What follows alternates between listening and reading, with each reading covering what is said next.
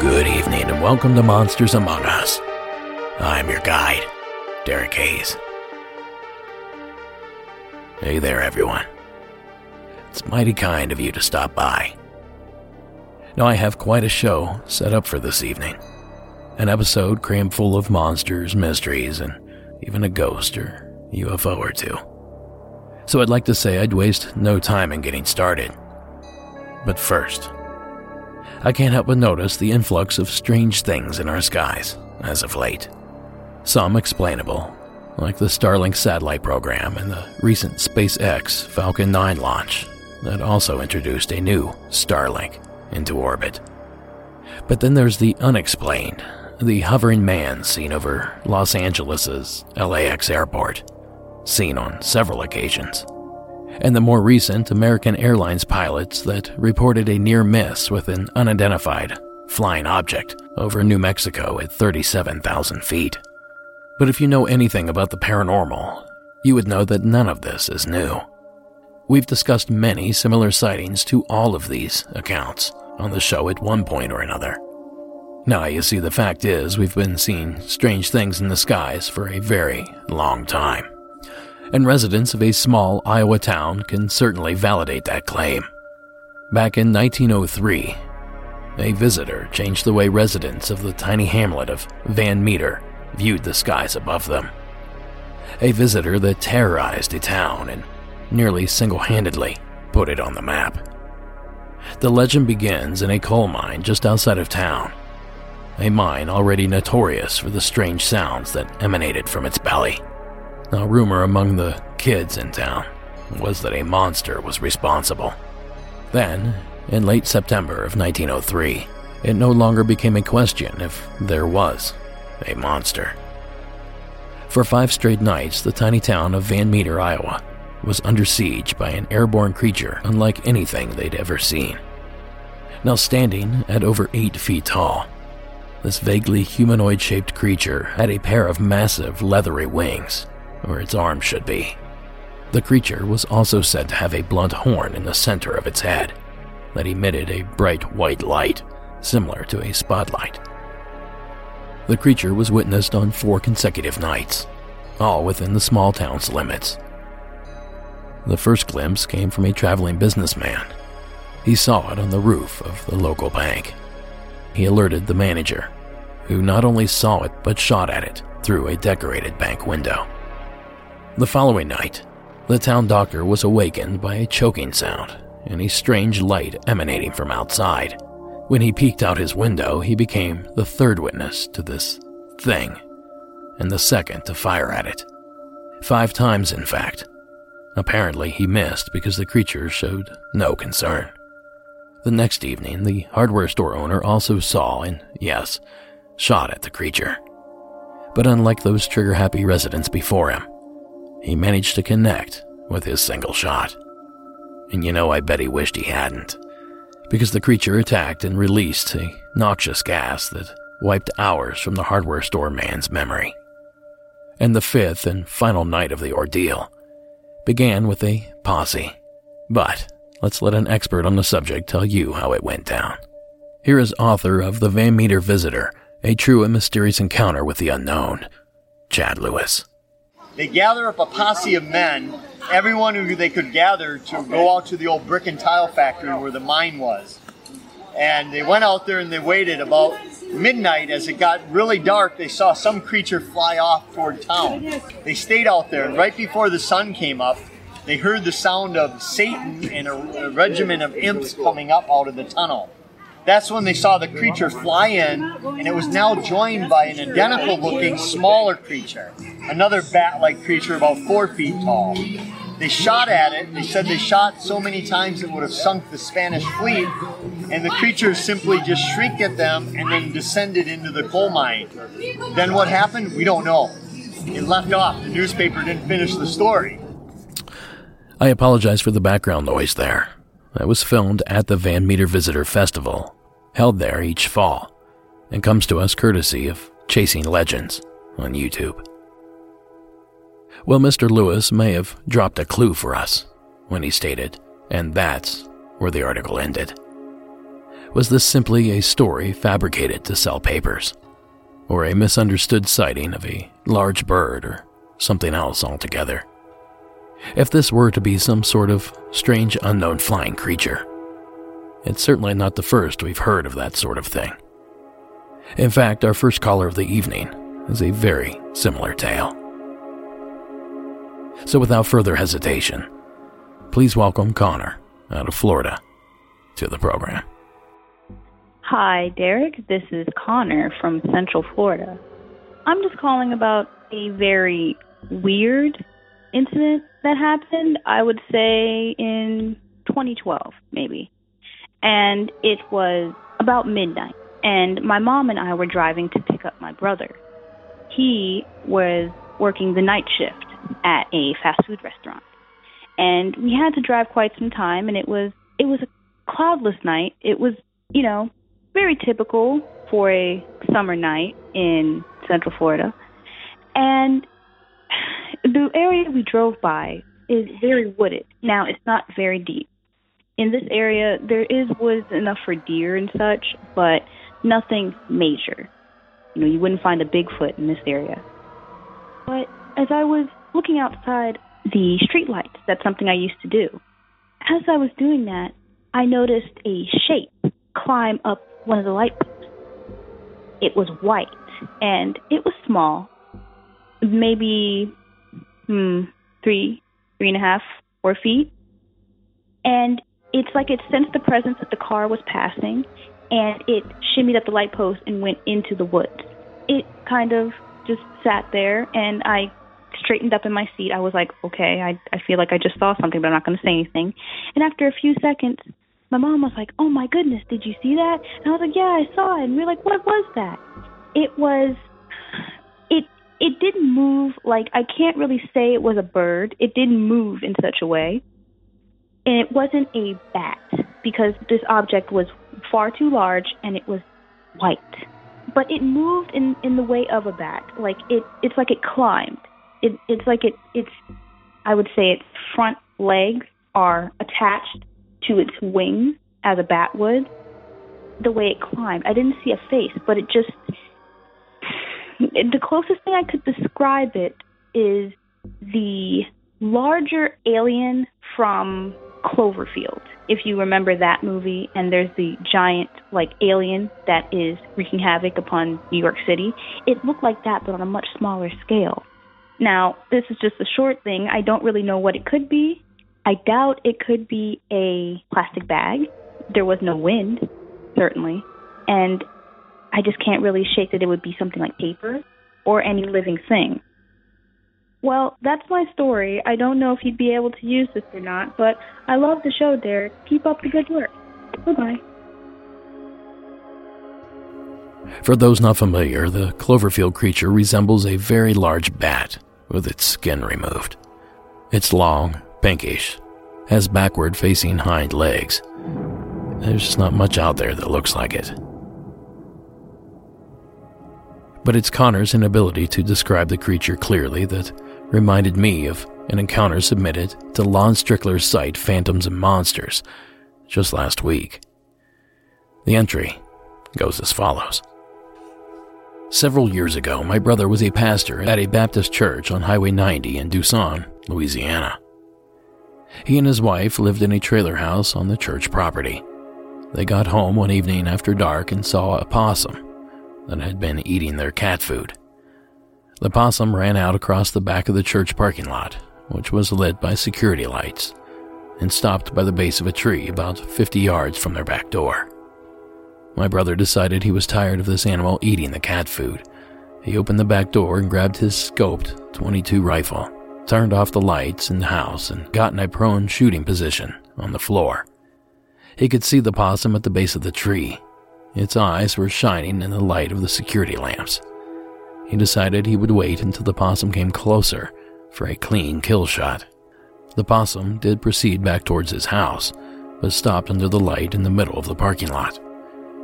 That's when he was shocked by the next series of events. The possum morphed into a humanoid figure about 6 feet tall with a very small head. It was very thin and had arms and legs like a human, but also very thin. It began to pace back and forth across the parking lot, but always looking in his direction. He said he could see its eyes shining, and he knew that it knew he was there, even though he was in the dark. He said he was totally creeped out, but decided to wait and see what happened next. It morphed back into a possum and ran back to its original position at the base of the tree. A few minutes later, his wife came out of the shower wrapped in a towel, and he told her she needed to see something. She got into a prone position next to him, and he directed her to look at the base of the tree where the possum's eyes were shining. He told her to be very still and watch it with him. He said he waited for her to witness something, but did not tell her what he had seen. Shortly after, the possum again came out into the middle of the parking lot and morphed into the humanoid shape once again. His wife freaked and asked him what it could be. She thought she was looking at a demon. A few seconds later, they heard a loud rustling sound coming from it, and then 2 feathered wings spread out from its back. He said the wingspan was at least 12 feet. It then started flapping its wings and rose off the ground and hovered at about 15 feet, all the while still looking at them. It then gained altitude and flew towards his house and over his roof. He said they could hear its wings flapping. He said he ran outside and looked back over the top of his house, and he could see it heading away from them in the moonlight. It then turned and flew back over the house and kept flying until they could no longer see it. Now, perhaps the reason Connor couldn't identify or even describe it completely was because the creature was morphing in shape the entire time. Now, of course, that detail opens up all sorts of rabbit holes, and we've spent enough time on winged weirdies for now. So I'll let your imagination fill in all the blanks here. And if you've seen something similar, or any strange, true paranormal account, I want to hear from you. Call the hotline at 1-888-608-NIGHT. That's 1-888-608-6444. Now our next entry takes us to my neighbor to the east. Please welcome Matt from Arizona to the show. Hey Derek, this is Matt from Safford, Arizona. I got a big cat story for you. About 2017, my wife and I decided to have just a real quick camp trip up on the mountain where we live in. And she got off work later that night, so I went up there, set up camp. It's the off-season of camping, so there's not anybody in this campsite. I don't have a fire going or anything yet, but I'm there. I'm having a couple beers waiting for her to get off. It's about 10:30 at night. She finally gets up there. I start hacking away at some firewood. We hear some rustling coming down the hillside. This mountain is called Mount Graham. The Apaches, local Indians, refer to it as a sky island. Chain of mountains that run north and south through Arizona and Mexico. They're kind of patchy and scattered out. Well, anyways, there's bobcats, bears, cougars, small deer come through there. So I holler at it, thinking, whatever it is going to let them know I'm there. They're going to know soon enough when I light this fire. But it just goes quiet, and then I hear a very distinct growl, and then a big cat scream, like a giant cat screaming. Well, it scared us half to death, never lit the fire. I happen to always have a handgun on me when I'm out and about, but this night I had a rifle in the truck. I grabbed the rifle. I told my wife, I said, get in your car. She got in her car. She took off. I got in my truck, closed the tailgate, down the mountain we go. so frightened that I actually left my favorite hatchet next to that campfire site. Anyways, I know this was a cat, and I know we have cougars in the area, but interesting thing is that same year, not far from where I'm located, about 20 miles on the next mountain range, trail cameras caught jaguars coming up from Mexico. Another part of the story is some of the local hunters were reciting tales of finding deer carcasses up in trees and stuff like that. Well, being from where we're from, you know, cougars are really elusive. They don't usually howl at you. They might stalk somebody every once in a while, but you hardly ever see them. And definitely they don't haul carcasses up in trees as far as I've ever seen. Yeah, you can look it up. The article was in a newspaper. Just look up Dos Cabezas or Sierra Vista, Arizona trail camera jaguars. Yeah, probably a cougar came into camp, but just maybe that was a jaguar, because, like I said, cougars don't ever really do that. Anyways, my big cat story. Have a good night, sir, and thanks for the podcast. Thanks, Matt. I love a good big cat story. Although I wished you'd sat in your vehicle a bit to see what popped out. I know that's easy for me to say. Here is a sound that I assume was similar to what Matt heard. A grown male jaguar. Why don't you come up here? I know.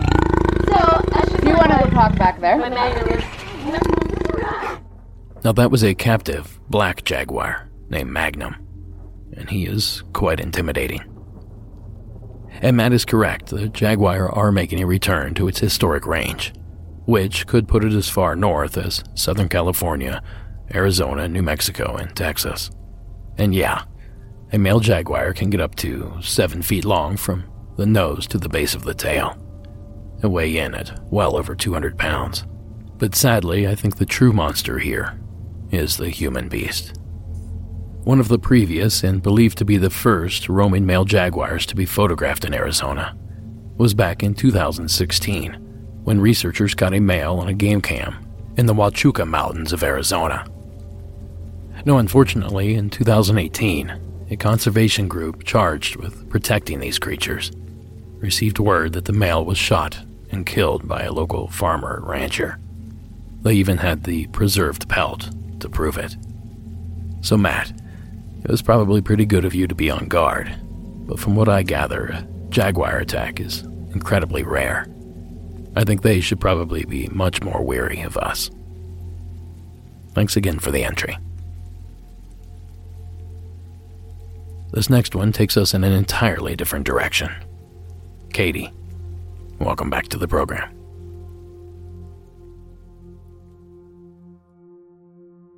Hi, Derek. This is Katie from Virginia again. I know the last time I called you, I shared like a witch's pond story and a story about a old slave cemetery back where I used to grow up in Maryland. Well, I have another quick story for you. This all took place in Virginia, where I live, right in Lexington, Virginia. And there was this tunnel.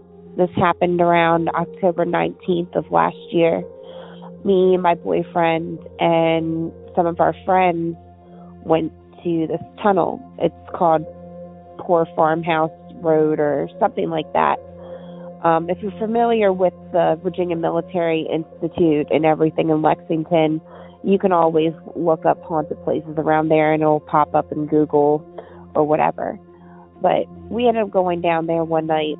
We were having some friends over and some of our friends left, and ended to a night to a good barbecue and stuff, and sitting around the campfire and just talking about, you know, what we could do. And one of my friends said, hey, we should go to this old cemetery right down the road. So we went right down the road to this old cemetery, and my friend Tracy was talking about this place where she has been paranormal investigating at, or she went there and she actually saw a lot of things there. I mean, the tunnel was really long and it was wide and it was just really creepy when we got there. It just gave you that unsettling feeling like somebody was watching you. And we got there, things happened. To put it bluntly, my boyfriend had 3 scratch marks all over his neck. The whole entire time he was down there, because I could see them, he was not touching his neck at all. It was weird. It was freaky. I mean, he definitely demonic. I'm not going to lie to you and say it wasn't, because I know that it was. The funny thing is, when we were on our way back home and we dropped everybody off, I just felt this hate towards him. I didn't want to talk to him. I didn't want to touch him. I felt like I wanted to kill him. I felt like I wanted to cut his throat open. And I've never felt any feelings like that towards anybody in my life. And Hayden, my boyfriend, actually stopped in front of a church, and she said, "Get out." And I told him no. And when we got home, I was perfectly fine. But after that, we've had, strange shadow people in our house. We've had, random things just, happen. And our dogs noticed it, too, because we have 2 dogs. And just really creepy. But I know I'm cutting it to 5 minutes, but thank you again for sharing another one of my stories. I really appreciate your podcast, and just thank you. You give us a voice to share our paranormal and everything, all of our experiences. Thank you. Thanks, Katie. I guess in hindsight, this was probably a hometown legend submission. Regardless, it sounds like an eerie situation.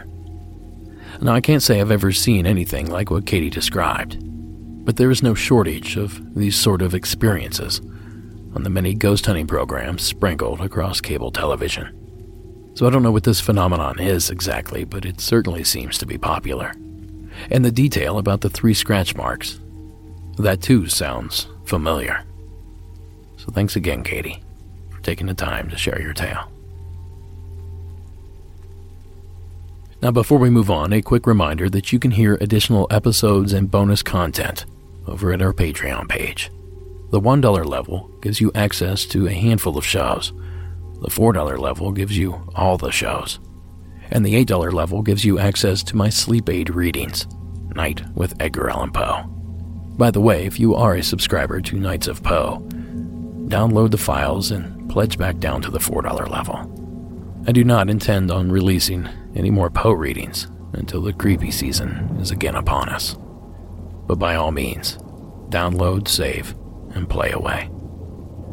So find your level at patreon.com/Monsters Among Us podcast. Oh, and the latest episode is the most recent Rewind episode, where I sat down with Graveyard Tales' Adam Ballinger for a great discussion about the paranormal in Texas. Now, from ghosts to minor possession to a freaky little slip in time, please welcome Susan from Arkansas to the airwaves. Hey, Derek. This is Susan again from Northwest Arkansas by way of California. I was listening to one of your prior broadcasts, which is my usual, and I remembered a gentleman using the term of a slip in time, where he slipped, he thought, maybe into an alternate parallel universe. And it reminded me, jogged my memory, about a time when, again, living in the Atascadero area, I regularly took my son, who was about 15 and 16, to the beach to surf at least 3 times a week. It's just a short, drive, so we would go frequently, especially when the weather was good. And we had done that, and we had come back into town, and I had to stop by the bank and conduct some banking business. I knew everybody at the bank. It was a small bank, and I'd been banking there for years, so I actually knew individuals. But we pulled up into the parking lot, and it was just so bizarre, because it was like a Tuesday or Wednesday. It was the middle of the week. And the parking lot, which is usually packed, only had one car, and it was some distance away from the bank. The bank was a kind of a mission, California mission style, and they had a little archway over their door that, was a small, entryway And they had bars on that they closed at night or when they weren't open. And those were up. And I looked at my son and I said, is it a holiday? Or it was just so strange. There was nobody on the street. It was just so bizarre. And I looked and I went, well, I don't know. So I guess they were closed and we just had no idea. It was probably about 2 or 3 in the afternoon, and it was a really nice day. It was bright, sunny blue like the Central Coast can get, with just those perfect beach days. So even inland, 20 miles is great. At any rate, we went home and we cleaned up a little bit, and I had to go to the store. So before I left the house, I picked up the phone and I called the bank and talked to one of the young ladies there who I was well acquainted with. And I said, are you guys open today? And she goes, well, yes, Susan, we've been open all day. And I said, well, I was just there, and there was no cars in the parking lot. Your bars were over your entrance. Did you guys close down for a while or something? And she goes, no, we have not closed the doors today. And she goes, and the parking lot's full. So maybe 10, 15 minutes later, after our initial visit to the bank, my son came with me again, and we went there, and I conducted my banking business and trying to tell this young teller that, this is what had happened, and they just thought it was hysterical.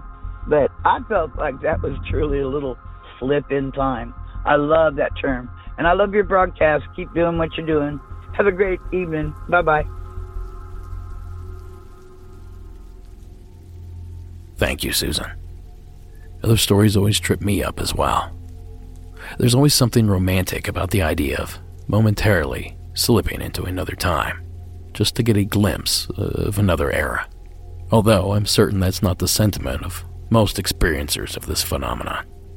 But perhaps it lessens these momentary time travelers' concerns, simply to know that we find these tales so fascinating. Thanks again, Susan, for sharing yours. Now, you guys would probably think that I'm getting near the end, but frankly, we're just getting started. So to kick off this back half, please welcome our anonymous caller from the streets of Bakersfield. Hi, Derek. Love the show. Long-time listener, first-time caller. This story's from 2015. I used to live in Bakersfield, California, and I kind of lived on the outskirts of town. I'm on the east side, pretty close to the mountain area, canyon.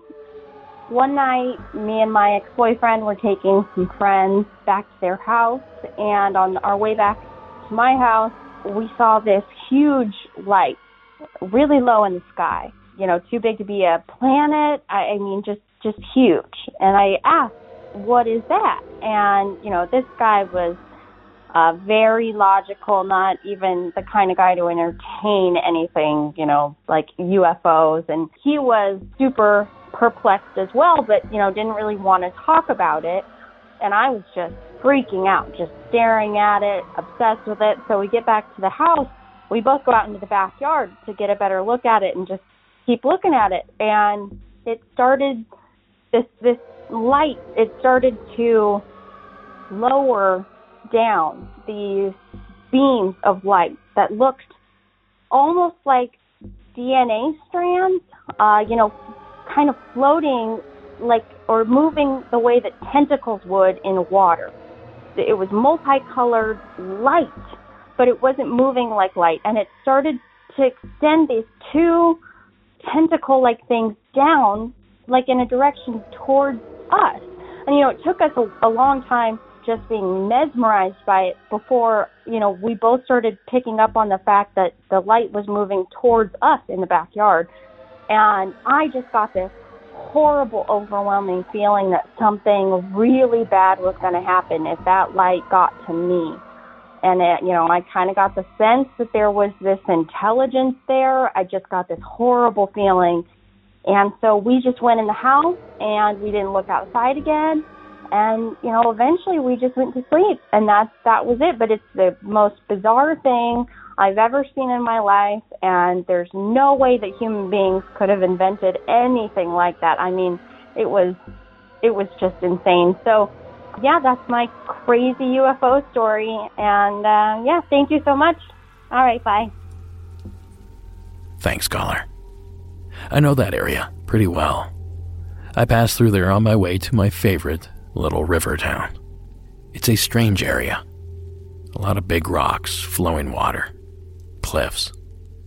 It's one of those places that gives off an odd vibe. So it's no surprise to me that something strange would show up over there. And the description of what did show up is something we've definitely heard of before. In fact, in that Rewind episode with Adam of Graveyard Tales, we shared a call from Wendy in Texas, who described seeing something eerily similar, all the way back in the 1960s. Hello, my name is Wendy, and when I was growing up in 1968, my parents and I lived at the McDonald's Observatory right outside of Fort Davis, Texas, right up on top of the mountain where the astronomers lived. My parents ran this place called the Longhouse, where the astronomers would stay while they were doing their 2-week observations on whatever planets or stars or galaxies or whatever they were studying. And I remember I was 8 years old. Our house was split level where we lived, and it looked out over a valley. And I remember waking up, looking out the living room windows, and it was just at daybreak. And I was looking at a diamond-shaped twirling UFO, and it was below the mountain ridge line across the way that I was looking at. And I remember feeling really scared and nervous because I was out of bed, and I thought my parents would be mad at me because I was out of bed because it was so early in the morning. It was just starting to get to be dawn. So I went back down and went to bed. So I just thought that was an interesting UFO experience. And thank you for letting me give my experiences. Bye. I don't know. Maybe not quite as similar as I'd hoped, but the double helix diamond shape is gaining in popularity. As of yet, I haven't made any guesses as to what these possibly could be. So now I guess we simply wait for the next report. Thanks again, caller, and thank you, Wendy, for your entry. Now our next tale takes us back to where this all started. Please, welcome our anonymous caller from the Hawkeye State to the show. Hi, Derek. This is the repeat offender from Iowa, and the more and more that I think back on my childhood, the more I think I might have had quite a few more paranormal experiences than most people might have. And one of them I was just thinking about today because I've been watching Ghost Adventures, and they went to the Missouri State Penitentiary in one episode. And I've actually been there too. My family took a trip to Missouri, had to have been 7 or 8 years ago, and we all went to the Missouri State Pen. And I remember this day very, very clearly because we walked into the gas chamber, the execution chamber, as part of this tour. And I remember it was my family and maybe a few other people. And we walked into the chamber and everybody else was fine, like totally, completely fine. And my head started getting fuzzy. And suddenly everything just felt very heavy. And there was this pit in the middle of my chest. And I got very sad very quickly. And I actually left the chamber crying. I didn't stay in as long as everybody else did. And it was just very interesting to me watching this episode of Ghost Adventures because one of the guys on the team had the same experience walking into that gas chamber. And like they went through the history of it. They've completely cleaned out the chamber. They've let it air out for a long, long time. It hasn't been in use for many, many years. So it's totally safe. There's no leftover gas there that could be affecting people this way. And they actually attributed that feeling of that uncomfortable feeling to possibly spiritual energy. And it just occurred to me that maybe that was what was going on with me that day. So I hope you can use this. I found it very interesting to think about. So, yeah. All right. Goodbye. Thank you for the work you do. Thanks, caller. Several repeat offenders tonight. And for those newbies, that's my old nickname for folks that have more than one experience to share, which, as it turns out, is a lot of you. Now, caller, I don't claim to know much about psychic abilities, but it wouldn't surprise me a bit if at some point you learn you're an empath or some other sensitive type. I suppose my suggestion here would be to pay attention to your emotional and physical state the next time you find yourself in such a place, should that ever happen. Either way, thanks again. And I've linked to that episode of Ghost Adventures in the show notes if you'd like to see what the prison and gas chamber looked like, or if you simply want to see grown men squeal at noises in the dark. Okay, real quick. If extra episodes are not your bag, then perhaps you'd be interested in some Monsters Among Us gear. Visit monstersamonguspodcast.com/shop and support your favorite podcast in style. Now our upcoming anonymous caller has a lighthearted tale, and let me tell you, with what we have coming down the pike, I think we're going to need the palate cleanser. Hey, Derek.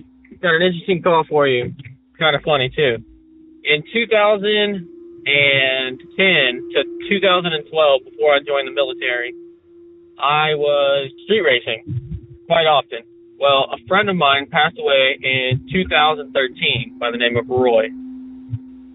That same year, I was at Not Scary Farm, and there was a sidekick who you could go to, and they could raise your palms, do all that kind of stuff. And I never have given any clout to sidekicks or any of that kind of stuff, really, even though I've seen my fair share of accurate things done by them. But I never really wanted to pay for them to do what they do. Well, this one particular sidekick stepped out of her tent and came up to me and she said, "Do you know there's somebody following you?" I was with a group, so I said, "Oh, yeah, I have my fiance and some of our friends are here with us, so yeah." She's like, "No, a spirit." And I said, "Oh, really?" And I asked her to describe the spirit. And she described Roy to a T. And then I was like, "Oh, yeah, he sounds familiar." I mean, he didn't have the craziest description of all, he didn't have any crazy scars, just a little scruffy beard. In his late 30s, early 40s, nothing crazy. So I was like, "Yeah, whatever." She's like, "Well, his name is Roy," and then she said his last name too. And I was like, "There's no way this girl could know this. I'm in California. He died in Texas earlier this year. There's no way that this random person in California would know this." So I was like, "Okay, cool." And I'd had some things get moved around my house, and it's one of the things he always did when I went over there is he'd move my stuff around. So I'd always kind of figured he was around. Well, one particular day, I got into a buddy's Corvette. It was a very nice one, actually. It was 67. And this guy pulls up next to me on the freeway, and I was driving around. And I looked over in the passenger seat. Nothing was there. But then I heard, "Don't." It was his voice. And he told me, "Don't." I didn't take off racing with this guy. I just kind of revved my engine. Well, this guy took off. And right after that, cop pulls out from behind a sign and pulls over that guy. And I just thought it was hilarious because Roy was always able to find cops all the time when we'd be racing or anything like that. He'd be like, "Nope, not racing today. There's cops around." And we'd always, "How do you know that?" So it was just an interesting thing that I heard, Roy tell me don't, because he knew I wanted to race this guy so bad in this car. I couldn't afford that ticket at that time, so I'm really glad I listened to Roy at that time. Anyway, just a short little story. Thought it was funny. Thought you might use it one day. Love your podcast. Keep it up, man. Bye. Thanks, caller. Now, if you're going to go out and get yourself haunted, I can't think of a better way to make some lemonade from your paranormal lemons. I guess it would sort of be like a radar detector that never needs a power source. But on a serious note, having lost a lot of people in my life in recent years, I know how much little occurrences like these mean to people that are grieving. So I'm happy our caller was able to experience his. And thank you again for sharing the submission. And when just like that, we find ourselves near the end of this little journey. And I've saved one of my favorite subject matters for last. It's been some time since we've heard a call like Lloyd's. But with calls like his, it usually only takes one to chill your blood.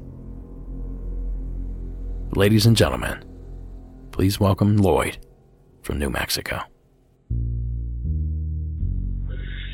Hi, Derek. My name is Lloyd. I live in New Mexico. My story took place years ago when I was still in the Air Force and stationed in Upper Michigan.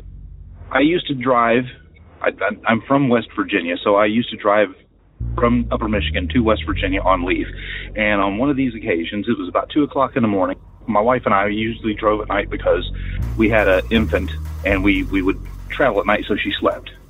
And I was driving along Upper Michigan. I think it was M28, maybe M35, I don't know. It's called the Seney Stretch. It's about a 10-mile stretch of road where there's absolutely nothing. I mean, Upper Michigan is sparsely populated anyhow, but there's nothing but cedar swamps on either side. It was 2 in the morning, and usually when I drove, I didn't listen to any music or anything else like that. I usually just kind of got lost in my thoughts. And I was driving along, and way up ahead of me in the road, what I saw looked like a wolf that was either in the middle of the road taking a crap, or it was hovering over some roadkill or something like that.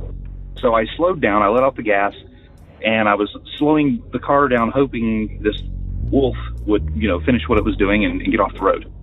But it just sat there for a very long time, and as I got closer and closer and closer, I mean, my speed was eventually down to 5 miles an hour or below, and I was probably about 50 feet-ish, maybe a little more away from it, and I noticed that it wasn't a wolf. It had a canine head and a sort of canine-ish body. From its head to its midway down its mid-body, it had rough fur like a wolf would have, kind of grayish, blackish, what have you, and from mid-body the rest of the way, it was smooth coat. And it wasn't doing what I thought it was doing. It was actually just kind of sitting in the road, but it was sitting almost like an ape would sit. And the thing was enormous. If it would have stood up, it would have been well over 7 feet tall. So like I said, my car is slowing down a whole lot.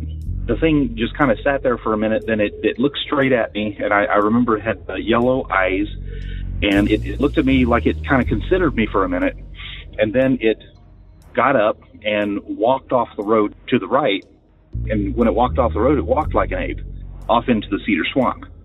And of course, like I said, it's 2 o'clock in the morning, I was lost in my thoughts, and my brain wasn't really registering everything at the moment, but it wasn't until after I got just past it that, my brain kicked back in. It was like, what in the hell did I just see? I locked the doors and stomped it and got out of there. Years later, I had divorced and remarried, what have you, but my current wife, this happened probably, I want to say I left K.I. Sawyer Air Force Base in Upper Michigan in 92, so it had to have been like 90, maybe 1990 is when this happened.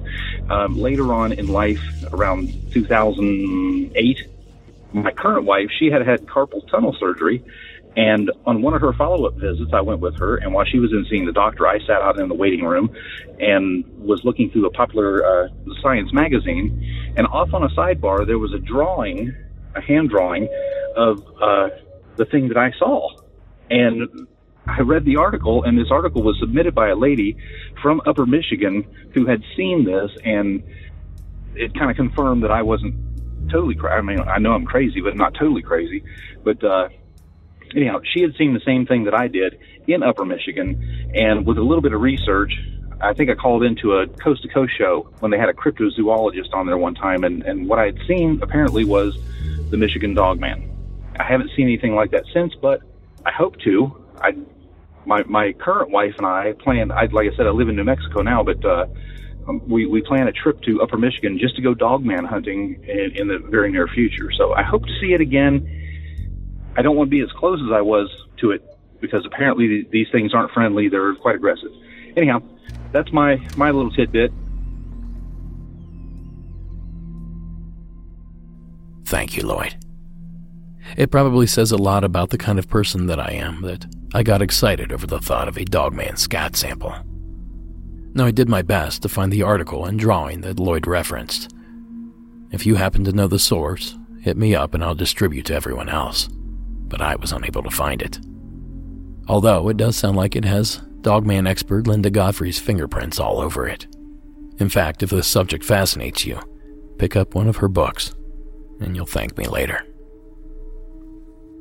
Now on to the sighting. The first time I heard this story, I immediately thought of a Dogman-type sighting shared on the hit series Monster Quest, the Season 1, Episode 13 installment about werewolves of Michigan and Wisconsin. The following events took place outside Honey Creek, Wisconsin in 1994. We went out on a Friday night to a fish fry, actually. It was a clear night. There's a bridge that we have to go across, and you have to make a left-hand turn right after the bridge. And I spotted something on the bridge in my headlights. I stopped approximately 20-25 feet from the creature. I think I may have said to him, "My God, what is that?" Had his back to us at first and swung around and looked right in the car. I made eye contact with it. 600 pounds, 700, I don't know, but it was huge. Over 7 foot tall. As far as the fur, it was reddish brown. The eyes were black. It didn't just vanish into nowhere. It jumped off of a bridge. It's like, I can't believe you saw that. You know, what was that? Did we really see that thing, even? Did you see that? Now, Monster Quest actually did 3 separate Dogman-themed programs. If you haven't seen them, I think you really should. Now, as you heard with your own ears, both of these stories are quite similar. Quick, fleeting glimpses of something vaguely familiar, yet equal parts mysterious and terrifying. Similar in the sense that we've seen beasts like this on film, television, and even in Halloween and horror attractions.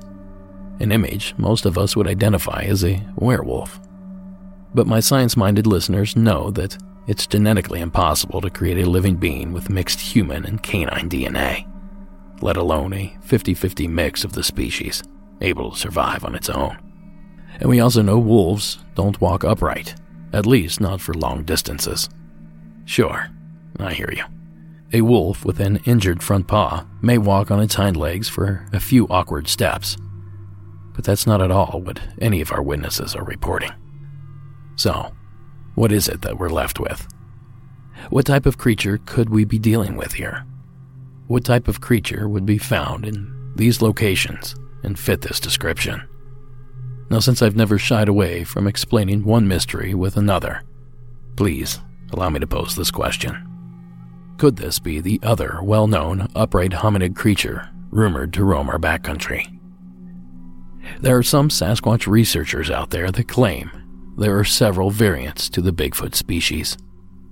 Bigfoot, skunk ape, grassman are not just some local colloquialisms for the same creature, in their opinion, but rather each name distinguishing its own version of the animal. And wouldn't you believe there's a proposed variant with a long, dog-like or even baboon-like snout? A creature some in the field call a Type 3 variant, meaning the third and probably strangest type of this supposed species. And I know what you're thinking. I'd love to get a look at one of these things. Well, thanks to a mysterious man in Quebec, Canada, you just might be able to.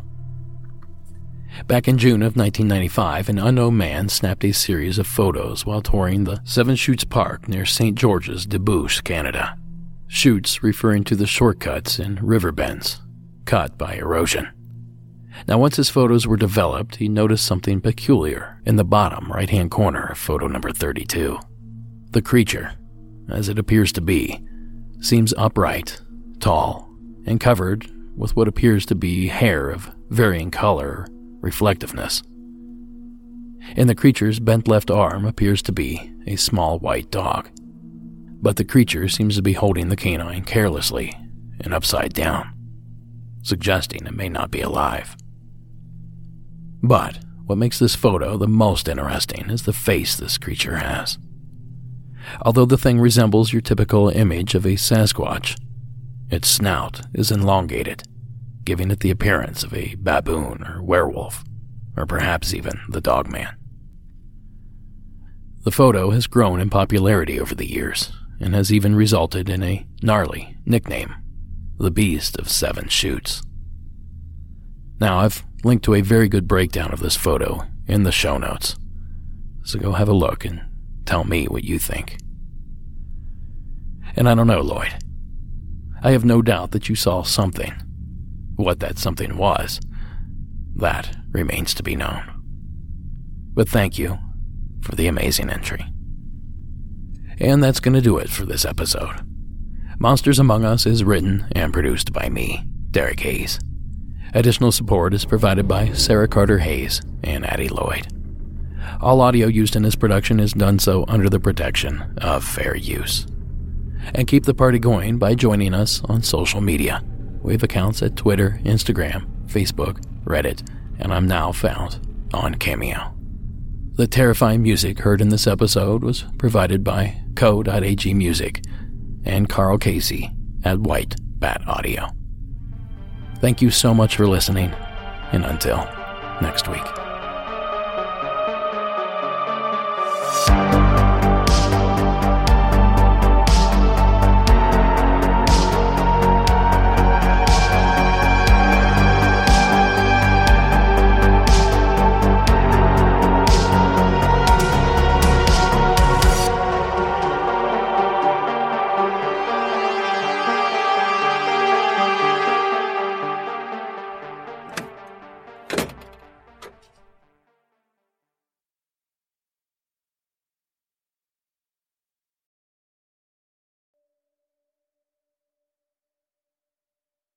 Fine.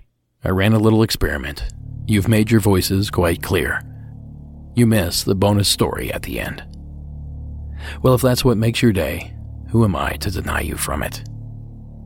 So tonight's top secret entry comes to us from the state of Washington, but takes place at my old stomping grounds, back in Ohio. Please welcome Mark to the show. Hi, Derek. My name is Mark, and I'm calling from southeastern Washington State. But I wanted to share with you what happened when I was about 11 or 12. It would have been about 1977 or 1976. And my family and I were living in a little town outside of Columbus, Ohio. And my twin brother and I were in the Cub Scouts.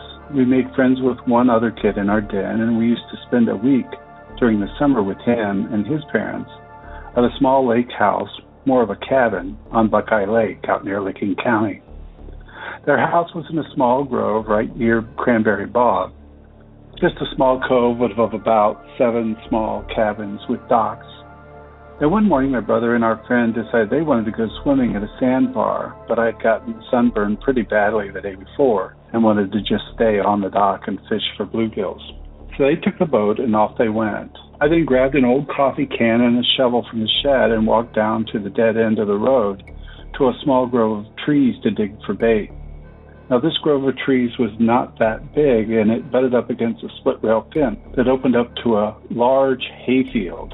You could hear lots of insects buzzing around, and there were an occasional boat motor sounds coming from the lake. And I remember starting to dig for worms when all of a sudden everything went quiet, and it felt like I was being watched.